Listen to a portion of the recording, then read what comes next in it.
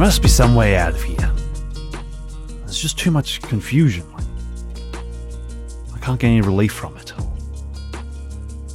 We find Ebenezer standing next to another town guard aloft a watchtower. As the night slowly turns about them, behind is a small village. There is a wedding party going on in the centre of town. You can hear the sound of singing and dancing as the night grows old. There is then a few acres of almost entirely flat, low-cut grass, and then the watchtowers, positioned every 20 metres or so, put on wooden tripods, stand before the wall of trees that encircle the town. The men of the watch walk to and fro from tower to tower, carrying torches that burn in a blood-red light. Aloft the watchtowers, the Seekers stand, staring deep into the woods, watching, ever watching.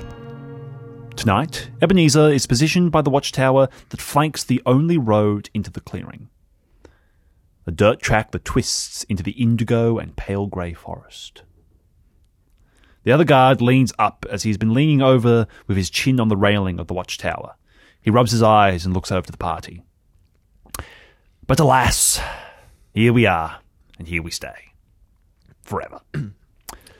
Keep watch, won't you? And what? Mind the horn. Daughter of the mayor's wedding and all that.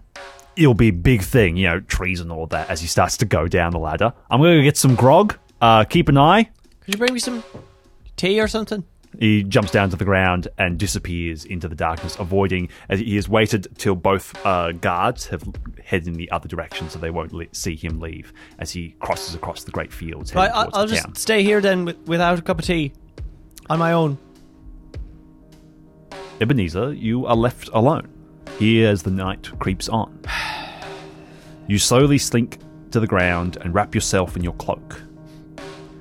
The trees rustle this way and that, breeze coming over them. I don't think he's coming back, is he? No, he's not coming back. I'll just be here then, on my own. The cold. It's like last time. You hear the distant clip, clop of horse hooves coming along the dirt path. Hello? What's that?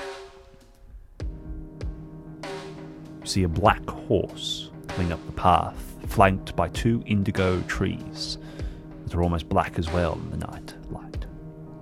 He comes to the base of your tripod and looks up to you. You see there is a man sitting atop, wearing a red poncho and hood. He looks up at you. Good evening, sir. Greetings, settler.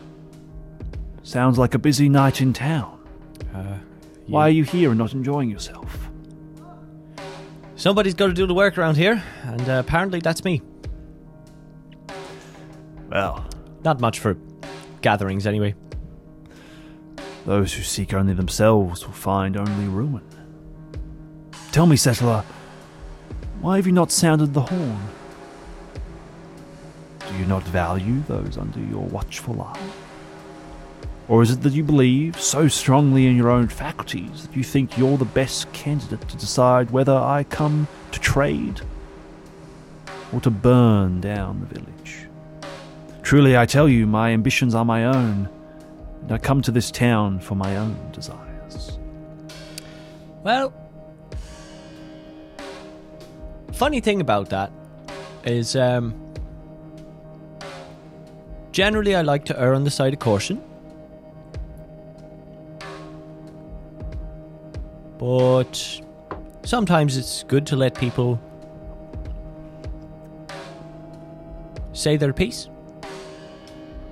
Benefit of the doubt and all that. Or are you just waiting to say your piece? Now tell me, settler,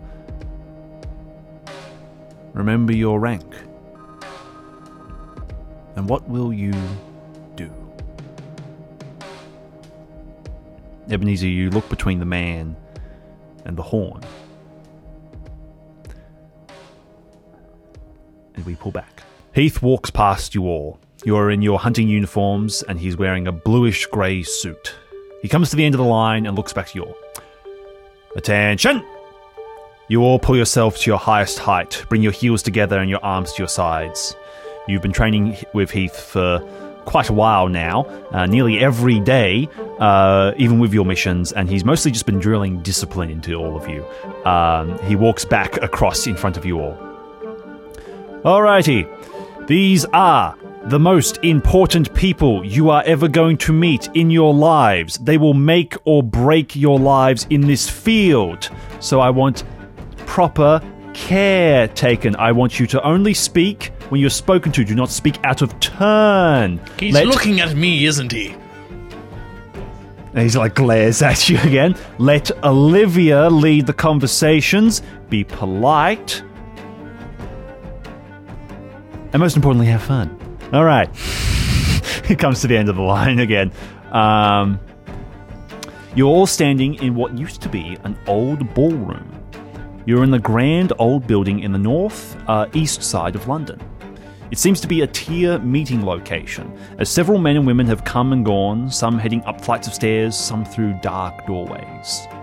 Soon a man comes to a large set of doors and opens them for you. He nods to Heath, and Heath walks in. You follow in a line and are led through a very ancient corridor, large windows with crimson curtains on either side. You come to a large door. Heath knocks twice and then steps back, and you guys hear the sounds of an argument behind the door. Oh, come now, Donovan. Enough of your spook stories. I don't care about this King of Arms business. Just get to the point. It comes down to loyalty, Warwick. That's all. They'll stand by us, and if they don't, then it will be duly noted. The door is thrown open as Donovan walks through. He walks past you all. He and Heath look at each other for a moment. Donovan then keeps marching, and Heath scowls momentarily before opening the door himself and holding it open for you all. You all emerge into a rather comfortably decorated room. Bookshelves on either side of the rectangular room, large windows on the far sides, making up the whole walls. A large rug sits upon the floor. 4 Chesterfield loungers sit at the centre with a coffee table and a few vases of dried flowers. Warwick is standing near the windows, looking rather red in the face and rather annoyed as well. He has clearly been involved quite strongly in this argument. He quickly regains his composure as you all enter. He's wearing a white button shirt rolled to the middle of the forearms, a large belt and trousers. His once mighty pompadour is thinning slightly. By the table sits Emily Bell, a bandage around most of her right arm, some bruises around her eye. She seems to have not taken much to the argument, as she isn't overly involved in all this. She is simply cleaning and oiling a sword that lays in her lap, just to stop it from rusting or anything like that. Olivia, you feel a slight jolt as you see the sword. Across her lap sits a broadsword, a mighty and imposing thing. This is nearly her height. Two-handed, long grip with a perfect edge. Yet it is midnight black. The sword seems to take in light around it. You feel Vesper squirm slightly in your mind as he looks upon the sword. You are broken from this moment when you hear the snap of a book being shut. A younger woman sits upon the other lounge with flaming red hair and a long cardigan. She is almost the exact opposite of Emily in her perfect suit and boots, but you assume by the face and shape of the nose that this is Emily's younger sister. Next to her on the couch sits another woman, blonde, hair cut very short, in a cream-coloured suit and black shirt. Another woman, who, once again, you assume to be Emily's sister, but it's hard to tell which one's older in this situation. Heath clears his throat. The Kelly hunting party to see you all. Ah, Heath, my boy, it's good to see you. He's feeling your arm a little bit. Seem to have lost a little bit of muscle there, boy. Don't tell me it's this car you've been working on. You know you need to get your reps in, and good protein, too. You gotta stay trim. The two of them move off to the large window, leaving the rest of you with the Bell sisters. The blonde woman rises and shakes your hand, Olivia. My apologies for the interruptions. I am Charlotte Bell. It's a pleasure to meet you. This is my sister Anne, and I'm sure you remember my sister Emily. This, of course, is Warwick, and by the fire we have Granger, who is just leaving as it happens. So sorry. She gestures to another man who nods at you. He has his jacket slung over his shoulder with a cigarette clenched in his teeth. He pulls on his jacket. It seems he, from his rather expression, was clearly involved in the argument quite a bit. He makes his way past you all and closes the door behind you all. Please excuse Granger. He has a bit of a temper. Well, this is most of us. Reverend Pevensey is away today, but between us, you are looking at the advisors to the Master of Tyr. We are the generals, each responsible for our own domain, enclave, section of Tyr, and Warwick likes to hang around. All right, well, if you would like to take a seat, we can begin. Now, I understand that you have accepted a job in America. Is that right? Yes, implicitly. And this is not the first job either. You have had several in the past.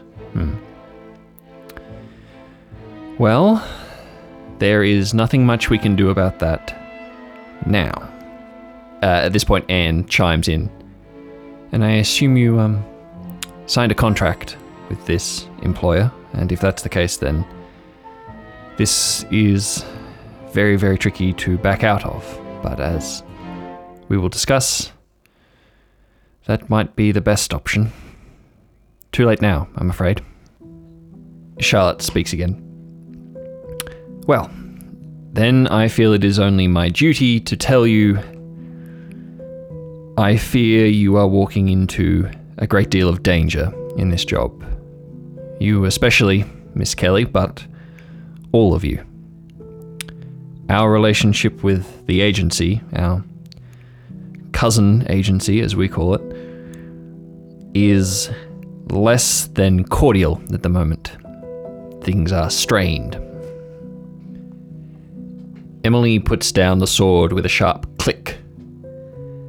All right, let's cut to the chase, shall we? Things between Tyr and the agency are spiraling. Mercy's Creek was nearly a perfect storm as far as inter-organizational politics. It couldn't have gone much worse. Both Tyr and the agency were operating on Canadian soil, where technically Tyr has the approval of the Canadian government, if not in a very straightforward way, while the agency had no jurisdiction whatsoever. So, with 1,000 plus dead or missing, the agency has nothing to show for it. Tyr has nothing to show for it. So the Canadian government is furious. That makes this situation all the more complicated. You paying attention? This is where it gets complicated. We have a relatively good working relationship with the Canadian government, so we have been working through our share of the responsibility with them. The agency, on the other hand, is locked in legal battles with them. And those legal battles are costly and damaging to the image of the agency. And they will probably run for decades to come. The agency has tried to blame us. Well, some of that blame has stuck and some of it hasn't. Regardless, things are still in a tricky situation. Now, the agency is looking to turn this around for themselves in whatever way they can. The last Master of Tyr stepped down just to try to smooth things over between the Canadians and us and the Americans, and it's a mess. But if the Americans are going to extricate themselves, they need a scapegoat. And they can't find Bates because nobody can find Bates, and it's been almost a decade. So they've set their eyes on Weaver instead. Now here comes the trouble, because we have pardoned Weaver. We believe that he was not acting under his own volition, but he was being controlled and directed by other parties that we are now controlling, or have under control, if you'd rather put it that way. And, well, now the agency knows that Weaver is dead. So if not Bates, and if not Weaver, then who is going to be their scapegoat? So, Miss Kelly, let me tell you this. After this job is over, never set foot in America. Not until all of this is smoothed over. Otherwise, Tia and probably no one else can guarantee your safety. You can continue to operate on friendly ground, but when it comes to America, you need to watch your back, because you do not know who may benefit from having you under their thumb. You understand me?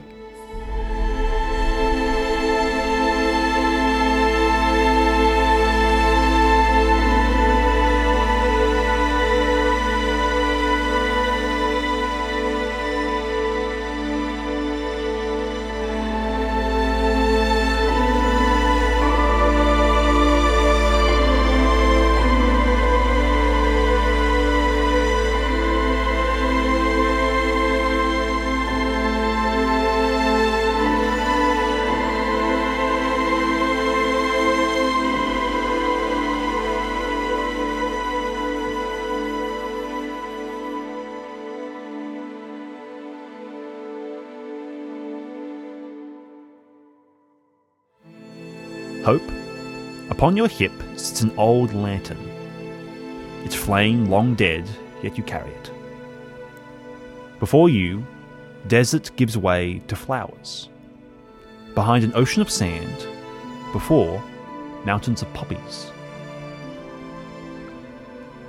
They are all the more vivid as the sun sets behind you, filling the sky with red, yellow, purple, and more. You step into the field of poppies and begin to cross it. You come to a hill and look out. The poppies go on into eternity. The scarlet of them is like a deep wound in the earth. Greetings, wayfarer. Lonesome journey, I see. Beside you sits a man in a bright red poncho and hood. He almost blends in with the poppies. Hey. Yeah. Kinda. At least I got the view. It's beautiful in a way. Be wary. The weed runs deep here. How so? So, Fair enough. let me guess.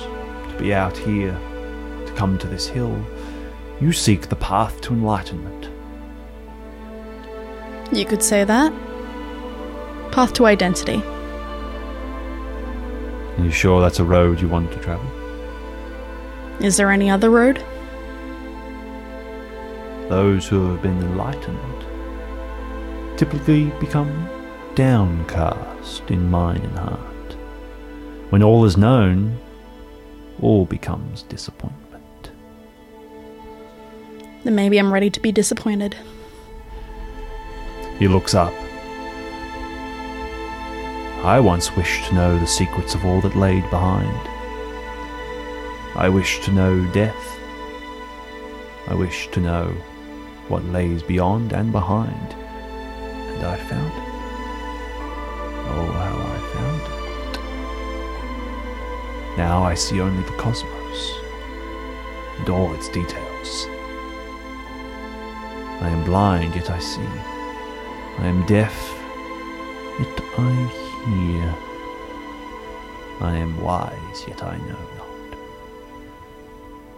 The path to enlightenment is steeped in the blood of those who have seen too much.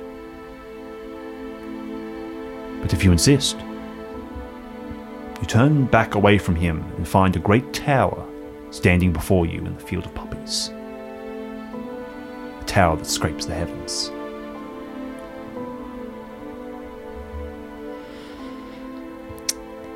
Right. I'm guessing the tower's what I'm looking for.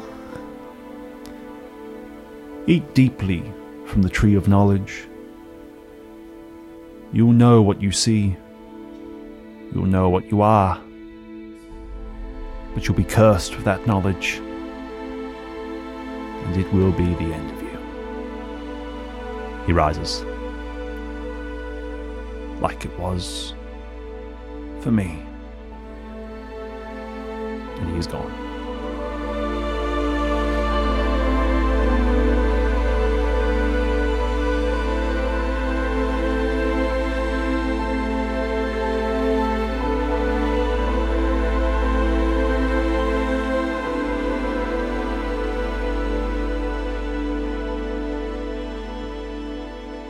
The snow lashed through the air, tearing the last of the bark from the ancient, dead trees that lay scattered along the mountainside.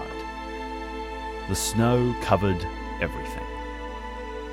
From the trees that had fallen ages ago, to the remains of an ancient structure and the graves of those who lived in them. Through the treacherous snow and wind, a small girl made her way through the desolation which surrounded her. She appeared even smaller in comparison to the great mountain that she had been tasked with climbing. The girl was clad in an old cloak, and on her back was a small box lined with a layer of brown parchment and bound with rough string. She swung the box around and clutched it as one would for a newborn baby, as she had heard something. It wasn't long before movement could be seen through the blizzard. An assortment of small voices, giggling and whispering to each other. The girl tightened her grip as a group of spirits ran up and alongside her and began to encircle her, dancing, each with the most innocent and happy faces. "Hello? Are you a traveller? We don't get many of these around here." A cheeky little boy with a blonde face, blonde hair said to the girl in the most confident voice he could manage. "It's ever so exciting," another one said, this time with a girl with mousy hair. "Will you come home and visit our village? Mother and father would love the company." A much younger boy begged with wide eyes. He was clearly the younger brother of the cheekier boy. The girl in the cloak felt a pang of regret for the souls that stood around her and their disillusionment with their circumstances as she stepped over the road that was once their town square in this desolated village. She continued walking on. Soon they couldn't follow her, as clearly their bodies were laid to rest somewhere in this village and couldn't stray too far. She made her way further up the village, and then she looked back and saw one of the older girls who had yet to speak of this group, still looking out to her. The others had gone off to play, and her voice rang out. "Don't be like all the rest. Drop the box and run. For there is nothing good that awaits you on your journey. At least that's what Papa says." The two girls stare at each other for a moment. Then the one in the cloak continues on.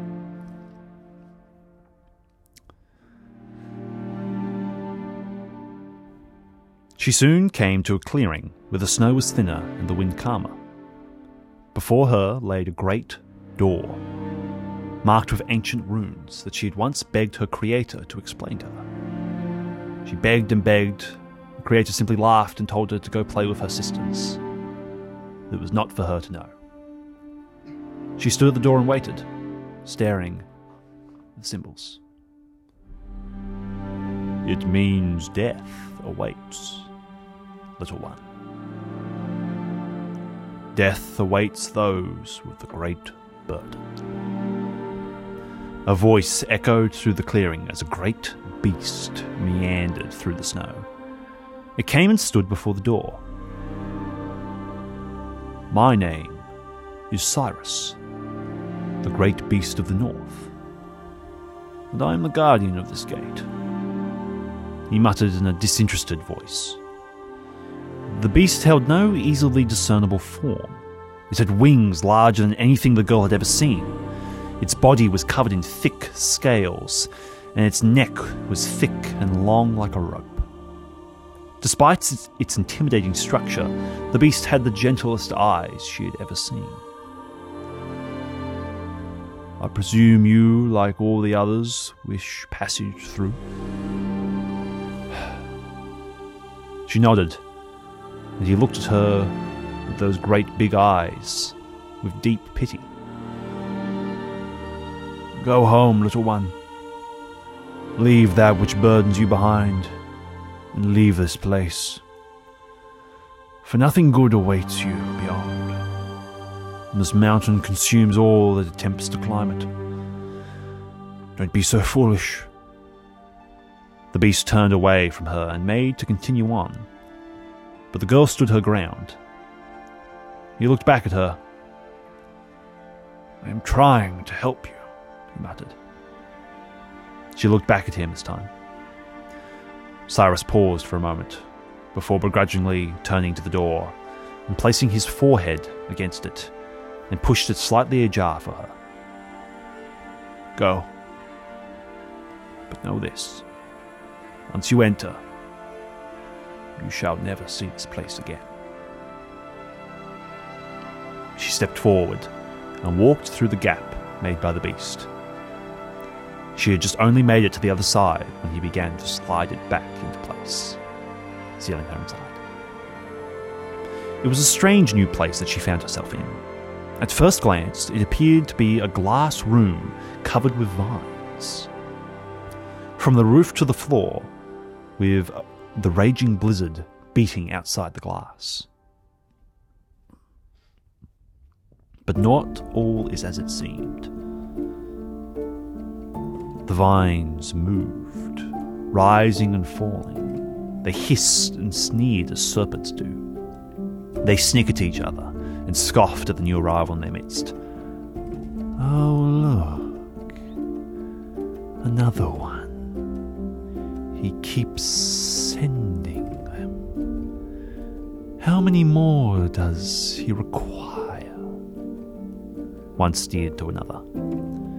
She has one of those boxes, too. Should we tell her that her journey is that of a fool's errand? Or should we just play along? Such a small thing. I almost feel bad for it. The voices all echoed around her. She pressed on without a moment's hesitation. Another voice rang out much closer than the others. I wonder, what would she do if I just... A large, moss-green serpent suddenly struck out from the masses and closed its fangs around the small box. There was a loud shing sound. The cackling of snakes jolted to a halt, and the snake that had attempted to steal the box fell in two upon the floor and began to burn away till nothing but ash remained. The blade retracted back into the girl's cloak sleeve, and she continued on, now in complete silence as the serpents gave her a wide and silent berth. She finally came to another clearing, the great door, like the one guarded before. And once again, another great beast stood in front of it. This time, an array of different symbols and writings. Its guardian was already waiting for her. It was as long as the greatest of trees were high. Its body was decorated in feathers, each like knives, jagged and rough. It reared its head and rose off the ground, much like the serpents that surrounded them. This beast didn't have the kind eyes of Cyrus. Instead, they were dark and spiteful. Why, hello there, traveller. It spoke in a husky voice, while it slid from side to side, looking her up and down. I was just beginning to wonder how long till another arrived. But what's that sound? The beast and surrounding serpents had just noticed a small clicking sound that was coming from within the girl's cloak. An evil grin came across the beast's mouth. You don't have much time left, do you? I wonder how you would react if I was to perhaps tell you a great and long tale of ancient times, till you ticked your last. I wonder how that would make you feel, to come so close and yet so far. It sneered at her with the same grin. You, of course, shall be wondering whose home you have intruded on with your presence. I am Diabolus, the great beast of the south, and you are not welcome here. The girl simply stood and waited. The beast began to grow angry. Listen to me, you. Oh, so little thing. I may be a prisoner here, but I am the greatest of all the beasts. You shall do as I say, and I say, leave. It snarled its great fangs and reared to its highest of heights, but still the girl did not move. The beast's anger bloomed and overpowered its better judgment. It struck towards the girl, but before it could reach her, a symbol in its side awoke and began to burn. An ancient symbol carved on all of the beasts by the one who sat atop the mountain. When he had conquered all of them, he engraved it on them as a pact to command their will. It burnt deep and red in the beast's side. Diabolus howled in agony and flung himself onto the ground. He writhed as far away as he could away from the girl. Suddenly a booming voice echoed through the room. You shall never touch one of my messages, Diabolus. Remember your duty, old friend, or else I shall have to teach it to you once again. The voice faded away as suddenly as it had come, leaving the room silent once again, except for the pitiful sounds the great beast made as the burning subsided. It glared at her once more, before slowly pressing its head against the door and pushing it open for her. She had only just passed through when it slammed it shut. The cloaked girl now found herself in a tube of sparkling glass and jewels. The tube continued on like a tunnel. She set off without hesitation.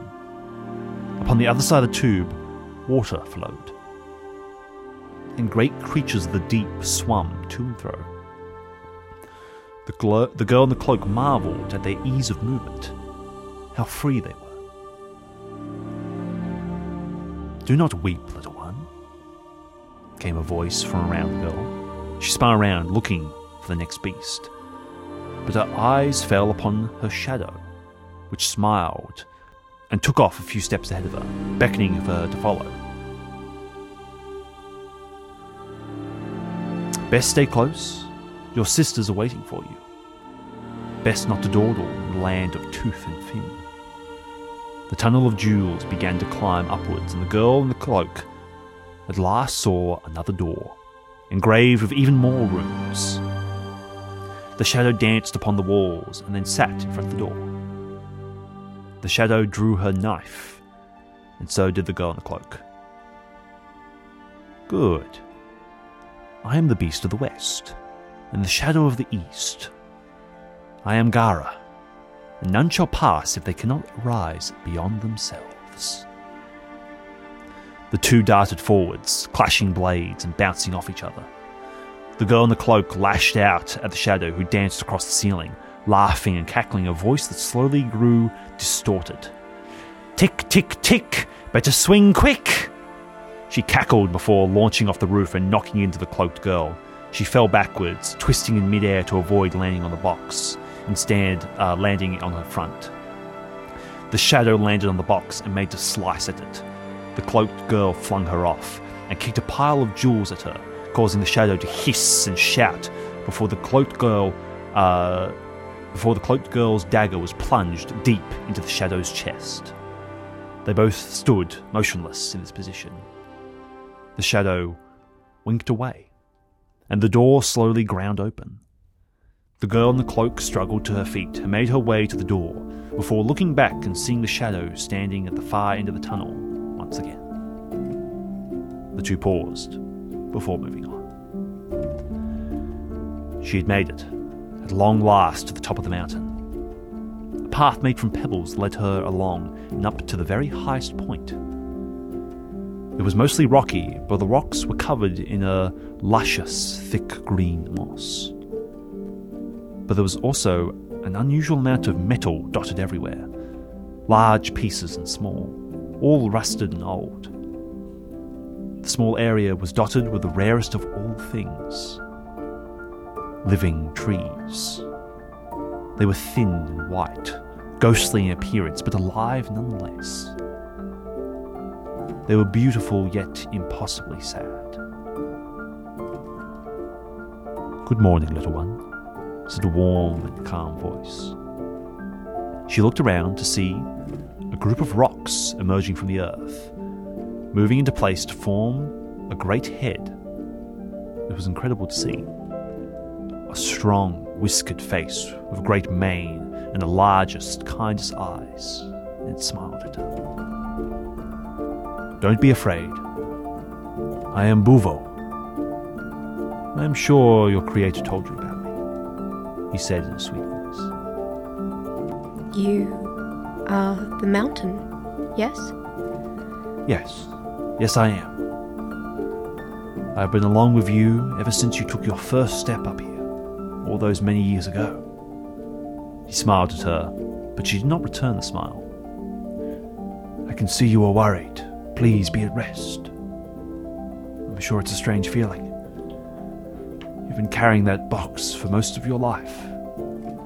Everyone's told you time and time again to be careful with it. Never trust anyone.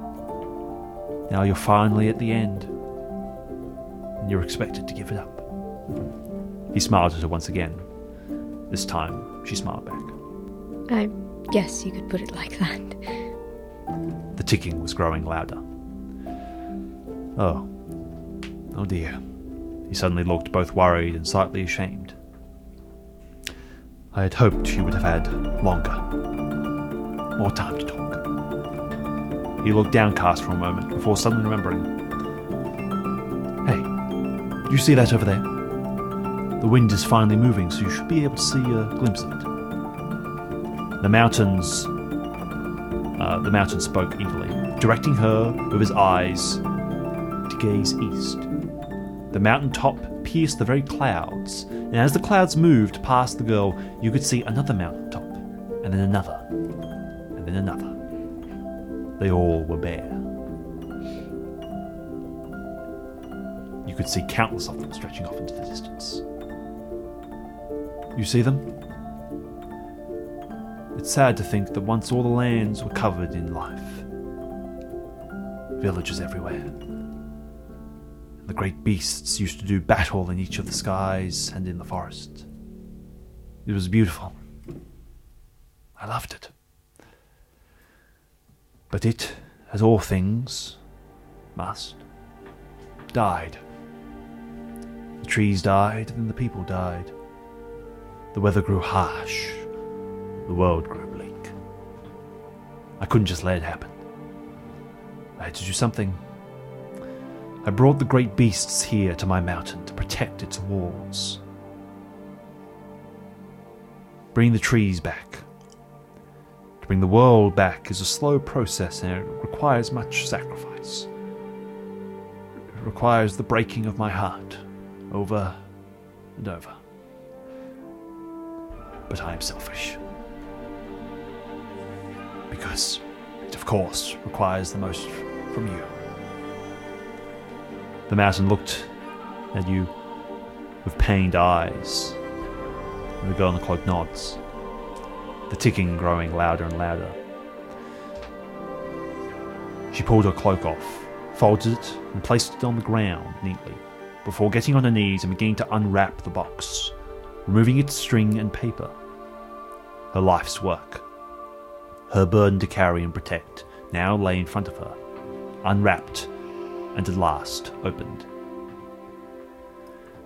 They are too precious to move all at once. We must entrust each to a single protector, as best to ensure their safety.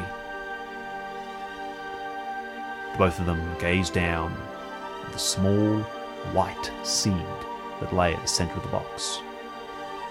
She pulled it from the box and carefully she dug a small hole in the soil underneath the moss. She placed it in the soil and covered it, patting it gently, committing it to the earth.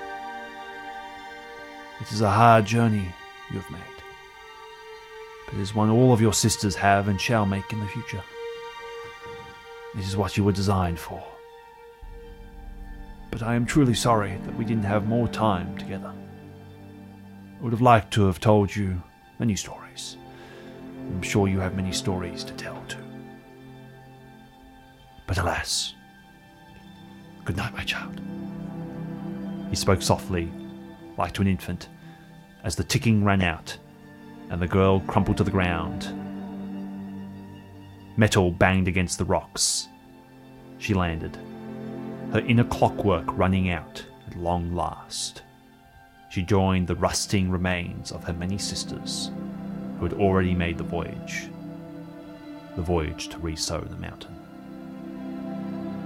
A man knelt over her, wearing a bright red poncho and hood. He tilted his head. So, traveller, you would give it all for this. Interesting. The ground gave way like the folding in of a box, and the clockwork girl fell into the void. She fell and fell and fell. Olivia, you are knocked onto your back in the training room of the house of your faces. Your knife skids off across the floor, and about half a second later, Vesper also lands on the floor next to you. Heath returns to his position at the centre of the room. He is holding a chain with a 10-pound weight at the end, with a boxing glove and some extra padding over it. He has a scarlet flag hanging from his back pocket that you and Vesper have been attempting to steal before being smashed by the weight that is used in substitute of a spell. Again, remember my line of sight. Use your dual approach to catch me out, and keep your eyes off each other, Olivia. The second I see you looking at him, I know there's someone behind me. Alright, again. Okay. He begins swinging the ball again, building up speed. You clamber to your feet, but once again, Vesper has not clambered up with you. Vesper? He gets to his feet, and instead of walking towards Heath, he walks over to the side where you guys have, keep your water bottles and all that type of stuff. Olivia follows. This is idiotic. I don't have time for this. And he's not speaking in a small tone, Heath can also hear this. I don't have time for this rubbish. I've spent my whole life training. I don't need some schoolboy, he directs entirely towards Heath, telling me what I already know! Vesper, this is for my sake as much as it is for yours. I'm sorry that we're being put through this. Maybe it is entirely my fault, but will you bear with it? Please. You see Heath cross his arms and look. Vesper, we have finished this exercise an hour ago. If you would simply bond with Olivia properly and follow her commands. Vesper kicks out at some chairs that are on this side. Enough from both of you! I don't need Olivia to win a fight. I managed on my own for decades. I had him right in the palm of my hand. You hear Heath's voice come again. Vesper, from the top. Olivia, you see Vesper's pulse rise, his breathing increase, and for the first time in a very long time, you see a plume of black smoke, its very core, explode out. With a flash, Vesper darts forwards, aiming a punch at Heath, and just as quickly there is a shin as Heath spins the chain around Vesper's arm. He twists it, takes the chain over his shoulder and pulls, flipping Vesper over him and smashing him directly onto the concrete between two of the practicing mats. There's a boom sound. This has happened in just an absolute flash. With another flash, Vesper is back up and slices his sword through the chain and stabs it towards Heath, aiming directly at Heath's heart. Heath once again uses the chain and pushes it just slightly to the side, so it goes to the side of his chest, just between his arm, and just slices slightly through part of his arm. He twists the chain around Vesper's hand, grabs his hand, and pulls his arm back, like cocking his arm back to his body, and there's a pause. And then, zoom, as he pushes his fist forwards, and there's just a millisecond as it hits. And then there is a smash as Vesper is thrown bodily across the room and smashes into the concrete wall in front of Heath. His entire arm dislocates as is jolted out as Heath holds onto it until the last second of him being pushed back. And Vesper slumps to the floor, his sword clattering, and the black smoke dies away. Olivia's going to run towards him.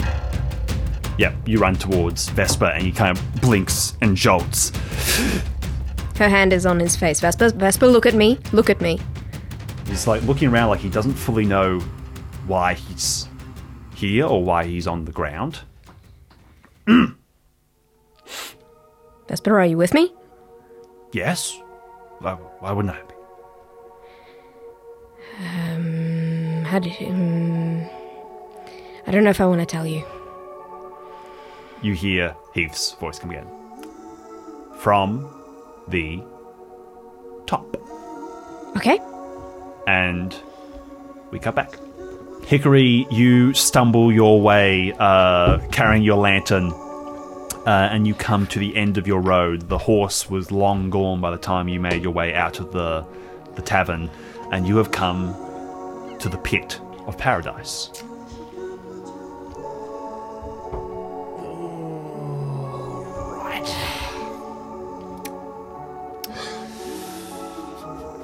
All right.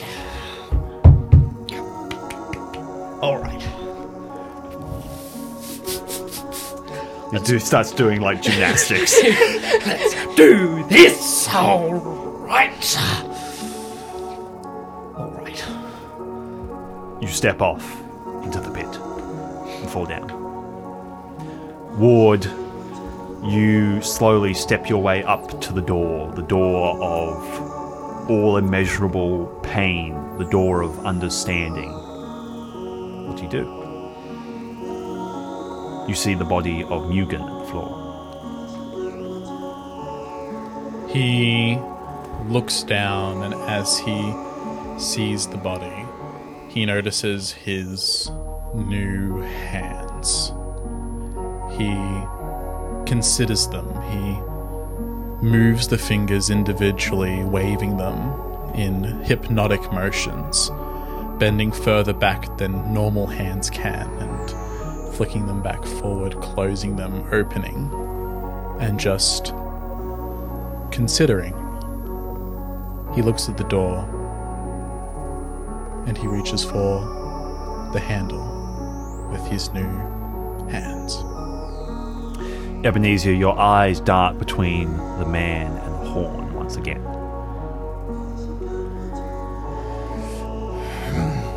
Ebenezer stands up, and he had like a blanket over himself. He throws it off, puts it to the ground, and stands up. Are you going to tell me who you are? The man in the cloak smiles. Does it really matter? To your duty. Well then,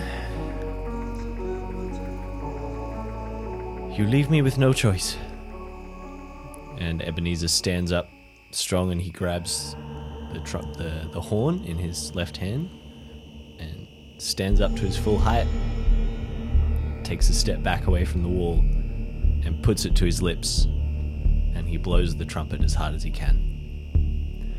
Hope, you reach the first steps of the Great Tower.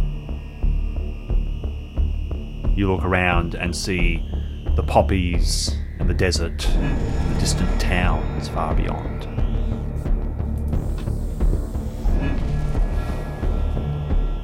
Alrighty. Up we go. Otherwise, none of this means anything. She takes her first step. One by one, all of you open your eyes and find yourselves in a cave. The top of it is slightly open due to some large cracks that let beams of light through. You all find yourselves in mid-action. Ebenezer throwing a bottle of oil, Cavendish leaping from a pool of darkness, swinging his blades down. Ward sending out your birds, Hope firing her pistols, Olivia throwing her blades. You are all, or were, aiming for something that was in the center of this room. But like a dream, it is gone. And instead, on his knees, chained to large stone pillars, writhing in agony, is Vesper. All of your attacks hit him in that one moment, as the two have been switched. The oil bursts into flames as Hope shoots him. The birds slash across him. Hickory's blades slice across his back, and Hope, your blade stabs him in the chest. He coughs and slumps to his side. Stop! Stop! No! It's not him, it's... Olivia's gonna run to the middle. Yep. Okay. Ward will look for where the switched person would be, where Vesper was. Yep, you all look around. You are at basically the very end point of the hunt. You thought you were really close to killing this thing, but then this weird, you feel like you got flashbanged for a second there or something like that, but you're back into it now. And somehow it swapped its position with Vesper, and you're not fully sure where it is. Olivia, you run up to Vesper, and Vesper coughs. Am I allowed to pull this thing out? Give it a go. No. Oh, you're asking him? Yeah. He says, well, if I had to quantify, I'd say I'm about 4 HP, so... Maybe not. We're not going to do that. No. Ebenezer, like a flash, has run over there, and he has just ripped like a piece of fabric off his undershirt, and he's like pushing it around the blade. Sorry, I'm also coughing. Vesper, please, I'm trying to save you. He wraps it around the blade and pushes it hard into Vesper's chest to try and stop any bleeding. He's not quite sure how this physiognomy I'm a ghost, thing I don't works. bleed. Like, well, I have to try something, don't I? Okay, don't move the don't blade. use lavender. Leave it there. And we need to stabilize the unchain blade. him as well. Yep. Olivia, you look, and these chains are made of the same thing that Vesper is. They glow in the same way, and you're starting to remember the battle that has just come, as there is a doom, doom. The room shakes as a figure emerges through the darkness. It is tall and large and powerful, and it is clad in a full set of armor, deeply engraved in hunter runes. As it makes its way closer, the pieces of armor slowly fall away until there is only a man in a scarlet robe, in a scarlet poncho and hood standing before you. We personas don't deserve such pity. You should strike us all down. No. He looks about. You have all proven yourselves well enough. I must say, the new sort aren't exactly what I was expecting. But it will do, even if all you do is hold on to the past. He slowly makes his way up to where Vesper is, and the chains disappear and he slumps fully onto the ground. And he, like, with his foot, pushes Vesper off, and you kind of go with him as Vesper kind of clambers down these steps.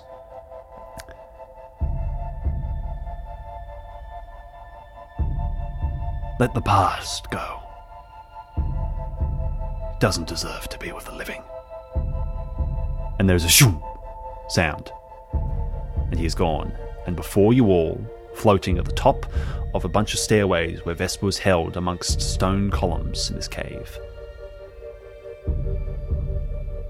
is a hunter's sword. In perfect condition, not like Weaver's, which was already old and decaying before it was broken. It is in perfect condition. And it floats here. The artifact.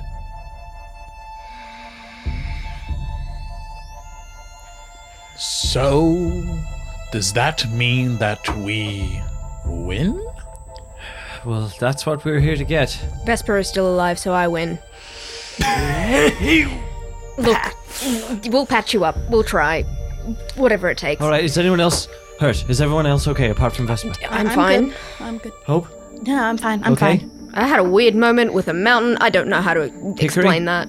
I thought I was hitting something. It turns out I think I've been drinking too much. I think I hit Vesper. Okay, Ward? He looks at Moonin, pokes him a little. Yep. Yep. No. I think we're all good here. Okay, well... okay. Are you okay, my good sir? No, I'm fine. Yeah, I'm alright. Hope's gonna go grab the hunter's blade. Hope, maybe we just want to think Don't about... touch it. You go up and you grab onto it and you try and pull, and it's like you're trying to pull like concrete out of concrete. You kind of like bounce off it a little bit, and you like plant your feet and try and pull as hard as you can. Ward It does not walks. move. Ward walks up. No, you're doing it give me wrong. hope. You've got to pull Ward. with the hips. You can't move it. It comes in to Ward try and starts reach. helping as well, and both of you are pulling Ebenezer. from opposite directions, like Ebenezer. and it's not moving. Yeah, what? What? How do we get this They thing down? I don't know. Well, no, well, Wait. okay, if it's a hunter's blade, You. What? You're the hunter. Oh, for heaven's sake, I have to carry this thing? You're the only one who can move it. Okay, can someone please take Vesper? I'm currently holding him up.